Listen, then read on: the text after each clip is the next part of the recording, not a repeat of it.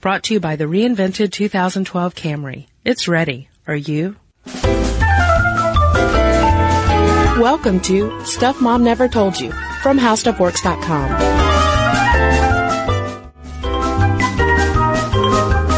Hello and welcome to the podcast. I'm Caroline. And I'm Kristen. And today is part 2 of our summer reading series. Last time we talked about banned books, challenged books, books that people want out of libraries and why, books that poison children's minds. Today we're talking about a more specific angle. We're talking about erotica. So earmuffs for some of you out there. Yeah, we're going to keep this conversation PG, but we are going to talk about erotic fiction because it is all the rage this summer. I promised in the first episode that I was going to keep 50 Shades of Grey mentions to a minimum, and here I go again. It's like I can't stop talking about E.L. James and 50 Shades of Grey. Yeah, I've learned a lot about 50 Shades of Grey in the last 48 hours. Yeah, me too. But you know what we should talk about before we briefly mention where 50 Shades came from and like what it is and all that stuff. Let's talk about the classics of erotica, because erotic fiction started long before we had Kindles to hide what we're reading. Yes, erotic fiction came about long before Kindles came along to hide our naughty reading. And let's go way back to like 27 AD with a Satyricon. Or you've got the Kama Sutra or the Decameron. Yeah, these are all tales of love and sexy times from a long time ago. Yeah, and also kind of instructions on, like with the Kama Sutra, on how to be a good lover and pleasure your lover and touch your lover. Exactly. And it actually does give very specific instructions about the accent you are to use when you do these things. Your lover. But one book that's a little bit more modern, but not very modern, actually, is Fanny Hill, Memoirs of a Woman of Pleasure. That's mentioned on a lot of top erotica book lists. It's by John Cleland. It came out in 1748, and it's about a naive country girl who comes to the big city and becomes a prostitute. And she loves it. She just loves being a prostitute. Well, how lucky to find your calling. Indeed. There's also Aline and Valcour, or the philosophical novel by the Marquis de Sade. Yeah, you can talk about 50 Shades of Grey. Getting a little spicy there. And then there's the classic 1928 book that we mentioned in the last episode because people didn't really get it into their hands until the 1960s because of censorship laws. And it's D.H. Lawrence's Lady Chatterley's Lover. Lady Chatterley's Lover. Right. Chatterley. Christopher Hart, in 2002 for The Guardian, came up with some more suggestions. He actually recommends the Bible. Yeah, Song of Solomon. I saw that, and I have read Song of Solomon. I was quite the little biblical scholar in my youth. And yeah, I do remember a couple of times, as a child being like, I'm gonna flip to Song of Solomon. Look out, Psalms. I'm going past you. I'm getting to the good stuff. And being like, what does this mean? Interesting. Well, there's another love handbook of seduction by Ovid. It's the Ars Amatoria. It actually led to Ovid's exile from Rome. Yeah. So not everybody, I would think that Rome was kind of loosey-goosey, but apparently not. Ovid was too hot for Rome. And you know what also would have been too hot for Rome is Story of O. And Story of O comes up a lot in these conversations about 50 Shades of Grey because it is a BDSM-themed erotic novel. And my goodness, it is, while 50 Shades of Grey is often referred to as erotica light, there is nothing light at all about Story of O. Right. Exactly. And that's all I'll say about it. Well, there's also nothing light about Flowers in the Attic by Virginia Andrews, which features, it's a series. Yeah. It is a series. And it features consensual incest. Yeah, I hadn't heard of Flowers in the Attic before, but apparently, yeah, these kids get locked into an attic by their crazy mom. And, okay. Yeah. You know, there are many different themes of, I don't know what to say now. That's making she's Twitter-pated. Well, no, not like that. You're verklempt. You're all like, whoa. Verklempt, yes. It's uncomfortable. I'm not swooning. No. Okay. Absolutely not. Trust me. I'm a witness. And we have to mention Sappho. Right. The poetry of. And apparently there's some book called Lace by Shirley Conran that is very titillating. And that was recommended by Lucy Mangan, also at The Guardian. Yeah, and so the point of calling out all of these titles is to say that the history of erotic fiction goes way, way, way back. But all of a sudden, it's now okay for women in particular to be reading erotic fiction because often, as we talked about in the romance novel podcast, women are the number one consumers of erotic fiction, and it's more marketed toward women, which is something that E.L. James has well learned because she is the author and former British TV exec who wrote 50 Shades of Grey, which started out as online fan fiction, Twilight fanfic that she was writing. And essentially, she just made the guy not a vampire and changed the names. And now she has like the number one selling book in the United States and in the UK. And it took off because of, it was printed by a small independent press in Australia, but it really took off because of digital sales and e-readers. Because, you know, you don't have to carry around erotic an embarrassing fiction. book? Yeah. I've heard it's terribly written, though. Well, it's kind of like the whole argument about things like Twilight, where people weren't huge fans of that. And some people have called that erotica as well. Yeah. But it's funny, though, that you were talking about not having to carry the book around. I was actually talking about 50 Shades of Grey in anticipation of this episode recently with a couple of girlfriends at the pool, and we were going on and on and on about it, and then I looked across and noticed that there was a girl reading a hard copy of it. You go. And you go, girl. She was hanging out of the pool reading her 50 Shades of Grey, looked a little uncomfortable when she noticed we were talking about it and put it away. Really? Yeah. Yeah. Well, I mean, if it's poor writing, maybe you should be embarrassed. Still taboo. Yeah, there was an article about it in the New York Times that quoted a woman who requested anonymity because she was scared that her employers would find out that she was reading erotica. Well, I mean, and we'll get into this a little bit more later, but it is interesting that all of a sudden erotica, or erotica light, as the case may be, has taken off with women as opposed to pornography, because there is that taboo that pornography is dirty and it's for men. Right. And erotica is more cerebral and it's for women. I feel like there's cultural reasons behind why that is, and there's also mental biological reasons for why that is, why women are more drawn to things like erotica. And I also think it's worth considering the fact that the only reason why we're having this conversation is because, you know, e-readers and that discreet way of reading and consuming erotica has made it a lot more popular, but yet it's still something that women might be a little embarrassed about. Sure. There's still that taboo. Yeah, absolutely. Well, I mean, I wouldn't want to be on the train reading a romance novel. Well, it also just seems like, yeah, I mean, wouldn't you want to be alone too? Like reading it in a public place also seems awkward. But not only that, but I mean, there have been all these articles coming out about this book and how popular it is and the fact that, you know, it's dominated by women readers. And there have been articles and headlines I've seen that have been like, you know, popularity of 50 Shades of Grey proves that women are nitwits. Stuff like that. So not only are you embarrassed to be reading erotica, something that's real sexy, but now you're also embarrassed because men think you're stupid for reading it. Right. Whereas the same kind of critique might not be leveled at pornography. And that was a question that I had with this episode was, what is the difference between erotica and pornography, aside from how it's often portrayed in a gendered kind of way, where erotica is for women and porn is for guys. I like that you did the upspeak there. Yeah. I mean, yeah. Well, clinical psychologist Leon Seltzer points out that a lot of the difference is attitudes. Attitudes about sex and sexuality.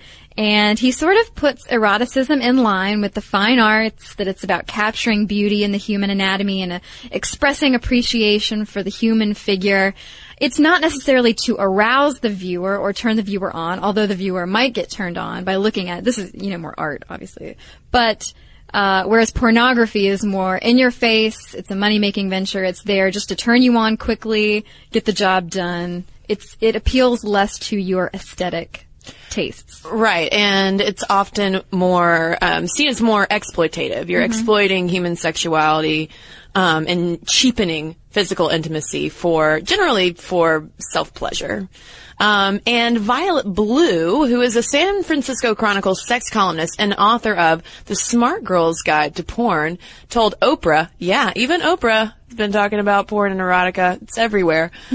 She differentiates it by saying that porn is something that is a graphic sexual image that conjures up an animalistic reaction in you. You like it or you don't. Erotica is also graphic sexual imagery, but it has several extra components that resonate with the viewer, be it artistic, passionate, something that emotionally engages you. So that's why there's generally the story behind it and, a relationship and, elements beyond just, physical contact. Yeah, well, it's less tawdry, less like whispering about it. It seems almost more justified to enjoy because there is an appreciation of physical intimacy, of a relationship, of the human form. There's not just that wham bam dirty connotation to it. Right. And one of the misconceptions, too, that has come up with all of the 50 Shades buzz is that somehow women consuming erotica and being interested in subversive themes like BDSM, it revolves around the sub-dom relationship between an older, wealthy man and a younger female student, I believe, a college student. And it's still nothing new, as Joyce Lamb points out at USA Today. And she was very upset with how it's been portrayed as like, all of a sudden, whoa, women want to get sexy. Yeah. Well, there's also the whole aspect, like you mentioned, BDSM. It's not new. That whole idea is not new to erotica writers. And so a lot of people who maybe are not familiar with that have taken issue with 50 Shades of Grey, saying, they take issue with violence in the book and the treatment of women. And while I haven't read it, so I can't argue either way, what I can say that if it is a BDSM book or erotica light, isn't that kind of, if you're a submissive person in a submissive dominant relationship, isn't that par for the course? Yeah, I think it's also being able to distinguish between fantasy and reality. We refer to sexual fantasies as fantasies because it's more imaginative. It's not a thing of what you would live your day-to-day life. Right. Just because you like to look at something, listen to something, watch something, read something, it doesn't mean you want to do it or want to do it to someone. Yeah, and then you can keep arguing over and over and over again about saying, well, what about this? For instance, with Flowers in the Attic, consensual incest. That is, wow. That's out there. And then you can say, well, is that okay if it's just in the fantasy realm? So I can understand why people might have some qualms about it, but, I still think that, on the other side of the coin is repression. I don't know. Maybe it's okay to explore, and erotica is a safe outlet to do that. Yeah, Lamb interviewed Raylene Gorlinsky, who's an erotica publisher, and she says that, even though erotica's not, 50 Shades of Grey is not true, heavy, serious erotica, maybe this is a way to get women to explore that subset of fiction. Well, yeah, and there have also been anecdotes. This is referred to often as mommy porn, which is, I think, the worst thing to come out of this whole 50 Shades thing. Yeah, it's weird. But ABC News, calling it the mommy porn revolution, has interviewed women saying that it has rejuvenated their romantic lives. And that they're going out and buying the sex toys described in the book. So the husbands are happy too. Right. And just to put a little bit of science behind this, we've kind of mentioned that women tend to prefer a little more relationship, a little more than just pornographic content. Right. contact. I always get so tongue-tied when we start talking about sex. But neuroscientists Ogi Ogas and Sai Gadam wrote A Billion Wicked Thoughts, and they analyzed billions of web searches, websites, porn videos, online erotica, personal ads, to figure out a little bit more about sexual desire in a modern context. And they said, far and away, women go for erotica, whereas men go for porn, as we've said. And the most popular site for women, sex site for women, I found this very interesting, fanfiction.net. Yeah. Amateur stories written mostly about Twilight characters. Yeah, hello, 50 Shades of Grey. There we go again. We love, there's something about those stories. Yeah, and they did find that women, like character-driven stories of romance and sexuality that feature characteristics that men aren't necessarily looking for. Intimacy, closeness, relationships, love, all that stuff. Because they found that, women need more cues to become aroused than men do. And so they look for more stimuli, basically, in the media that they are searching for online. And that's not to say that it is harder, that female sexuality is not as robust as male sexuality. It's just different. Yeah. The brain wiring is just a little bit different. Now, we also need to touch on feminism, because the fact that there are gendered arguments about erotica versus pornography and artistic value and all of that. Not so surprising that second wave feminists certainly had some things to say about erotica, and generally it was positive. For instance, Gloria Steinem herself in 1978 wrote in Ms. Magazine, erotica is rooted in eros or passionate love, and thus the idea of positive choice, free will, the yearning for a particular person, versus pornography, where the subject is not love at all, but domination and violence against women. Yeah, there are definitely these lines drawn that erotica is more women positive, sex positive, positive for everybody, whereas pornography is just degrading and it's just kind of bad for everybody, bad for relationships, bad for sex. Audre Lorde, the poet in 1978, even went so far as to say that pornography and eroticism are two diametrically opposed uses of the sexual. Yeah, and along those lines, Anais Nin, famous erotica writer in 1977, in her preface to Delta of Venus, said that women are more apt to fuse sex with emotion, with love, and to single out one man rather than to be promiscuous. And that kind of goes along the lines of, if we are plotting sex on the spectrum of erotic at one end, pornography at the other end. I mean, not to say that they don't meet at some point, but it does. I think it's interesting that women are more titillated, it seems, by erotica. Not to say, and this is also not to say that women don't watch porn or consume pornography. Absolutely. But this is coming from the Routledge International Encyclopedia of Women, and it brings up, because as I was reading all these quotes, these feminist ways of thinking about erotica and pornography, I was thinking, well, what about the people who just like pornography? Yeah. Or aren't as drawn to erotica maybe as they are to pornography. And they did point out that the criticism of pornography in favor of erotica does leave little room for other tastes and preferences, and it could actually end up reinforcing stereotypes of women as being like, I'm going to just nurture you until you can't stand it anymore. I need relationship always. Yeah. And yeah, I mean, and ever saying that erotica or pornography, one is better than the other for women to consume, and that is the way that they should, stoke their sexual desires, is going to be off base at the end of the day anyway, because it's a directive about how to use your body and your mind.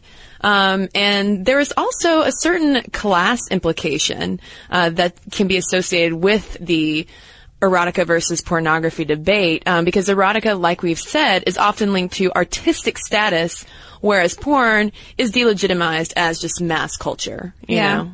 Well, Susan Sontag in 1967 argued that some works deemed pornographic actually do qualify as serious literature because of their ability to probe human consciousness. And I think that's an interesting tie-in to what we talked about in the last summer reading episode about what makes up obscenity. Right. If it has a redeeming quality to it, if the meat of the story is, for a purpose. If it educates, if it uplifts the human spirit, then it's not counted as obscenity. So if a book, if there's redeeming value to it, some people might count it as pornography, others might count it as literature. Yeah, and I can't remember which book in particular she called out as an example of it being elevated to artistic status, and it might have been Story of O. Story of O, I think it was. Which is, especially coming from a feminist perspective, because the BDSM themes are so intense in the book, and the female character, essentially is just, she's a slave to this man, and it doesn't seem very uplifting, but again, going back to the Miller test, where you have to take the entire body of work and not just bits and pieces where your eyebrow might be raised. Yeah. Well, while all of these women, Gloria Steinem, Anais Nin, are talking about all these things, this feminist perspective of erotica and pornography, there's a lot going on in society. And Carol Thurston, in her book, The Romance Revolution, said that during the 1970s, more and more women are questioning and protesting sex-related inequities and injustices. They're also avidly consuming erotic historical romance novels. Yeah. And many of the heroines of these books during this time, they're written during this time, articulated a resistance to marriage. It's also during this time, they point out, that rape cases are on the rise. At the same time, you have all of these books where heroines are fighting for control over their own bodies, for equal justice. So it's very interesting that some of these romance novels that could be perceived as erotica are sort of reflecting societal issues. Yeah, and it's also in the late 70s and the early 80s that you do see the publication of more mainstream and overtly erotic books, like Erica Jong's Fear of Flying, Nancy Friday's My Secret Garden, both published in, that's 1973, so in the early 70s. And then 77, we have The Height Report and The Fantasy File. So there's that, things start loosening up a bit. It was also the 70s, but lots of people had mustaches then. But it's just funny that, all of this, that's going on 30 years ago, 40 years ago, and, now the headlines are it just seems so recycled of saying we're reading a naughty book. Well, maybe it's the sheer popularity of it. The fact that 50 Shades of Grey knocked Hunger Games off the top of the list. It's a New York Times bestseller. How many kind of risque books does that happen with? Right. So it's just, I guess it's the unique aspect of it. Yeah, and I haven't read 50 Shades either, and I've heard similar complaints about its quality. But I think I think it's maybe a good thing, why not have more women getting more comfortable about talking about sex? Absolutely. And you know what? Fan fiction, not my cup of tea, but if that's how you get in touch with your sexuality, if that's how you learn what you like and don't like and connect with other readers, that's another thing, is that a lot of women use those fan fiction sites to connect with other women writers, talk about erotica, talk about sexuality and sexual issues. So, if that's how it gets you into learning about things, then yeah, sure. Go ahead. Fanfiction.net. So surprising. Yeah, Most popular Twilight. sex site. Yikes. So, with that, what kind of feedback should we ask for from listeners? Do they read erotica? Have they ever submitted erotica to a fan fiction site? Please do not send your erotic fan fiction to our website. We are not going to read it now. What are your thoughts on it? Guys out there too, any fellas who prefer erotic fiction? Any comments on 50 Shades of Grey? Let us know your PG-rated thoughts about our PG-rated episode. Maybe PG-13. I don't know. momstuff@discovery.com is where you can send your letters. And we've got a couple here. This one is from M. It's about our jockstrap summer short. She said that she found it very interesting because in the podcast you did not mention the female jockstrap. Now, it is uncommon to see them, but many females in the hockey community are now wearing a Jill short. A Jill short is a compression short or a mesh short. This depends on players' preferences, but the compression short is a bit more expensive. The short has a small pocket for the cup as well as Velcro strips at the bottom of the pant leg for holding up your hockey socks. While I'm not exactly sure when the Jill first came around, I do know that it was used, or a variation was used, during the 1998 Olympics where women's hockey first made its debut. In the podcast, you also wanted to know if the cup was put in the dishwasher. That is a big no-no. A, because it's gross, and B, because usually, at least for women, the hard plastic is covered in a foam or soft covering that can be put in the washing machine. You can also put the whole short in the washing machine or just the cup. Lastly, more and more women are not wearing the cup, but rather just the short. I find this interesting. While getting hit there is not very common, I do believe it is important to wear it. It would be like not wearing elbow pads or leg pads, which are both very important. Like the saying goes, it's better to be safe than sorry. And I've got one here from Isabel about nudist beaches. Whee! She's been to one. Ooh. Yeah, she writes, you asked if any listeners had ever visited a nude beach or stayed at a nudist resort. Not only have I been to my fair share of nude beaches, but my little family and I spent a week at a nudist resort in Spain a few years ago. We're frequent travelers to Europe, and you know what they say, when in Rome. While it might not seem odd that someone had spent time at a nudist resort, it is a little crazy that we did. We're not hippies or consider ourselves part of the nudist movement. We're just a regular and religious little family from Seattle who decided to try something new. About the germs. It's required that you always have a towel with you, and everyone we saw had one. There will be no bare butt germs. I'm like Caroline in terms of being a germaphobe. I won't touch the remote in a hotel room, let alone put my naked butt where someone else has been. Word, sister. So thank you to Isabel.